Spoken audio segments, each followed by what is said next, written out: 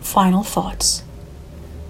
With time and distance, I would come to understand that I was indeed on a journey of initiation, one whose intent was never to create peace in Jerusalem specifically, but to begin the steps of unfolding my inner light by first removing the layers of fear and limitation that hindered its full expression. I see now that my walk for peace was the laboratory for revealing the full extent of those fears so that I may finally heal them.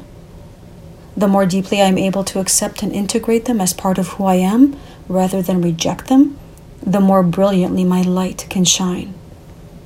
As I master my thoughts and emotions, I make room for my intuition and wisdom to guide me. As my concepts of peace evolve, as I find myself in greater moments of peace, so then can I bring that peace into my everyday situations.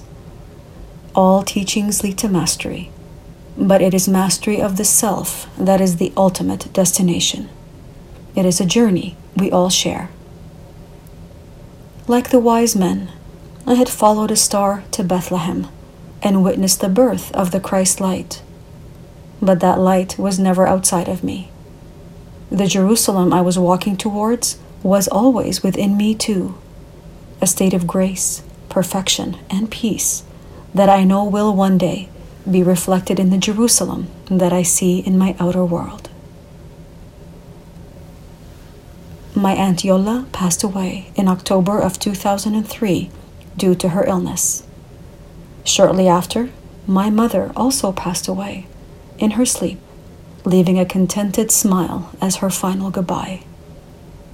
1 month later, on December the 5th of 2003, exactly 2 years to the day after Alberto and I began walking together, our daughter, Silvana Maria, was born.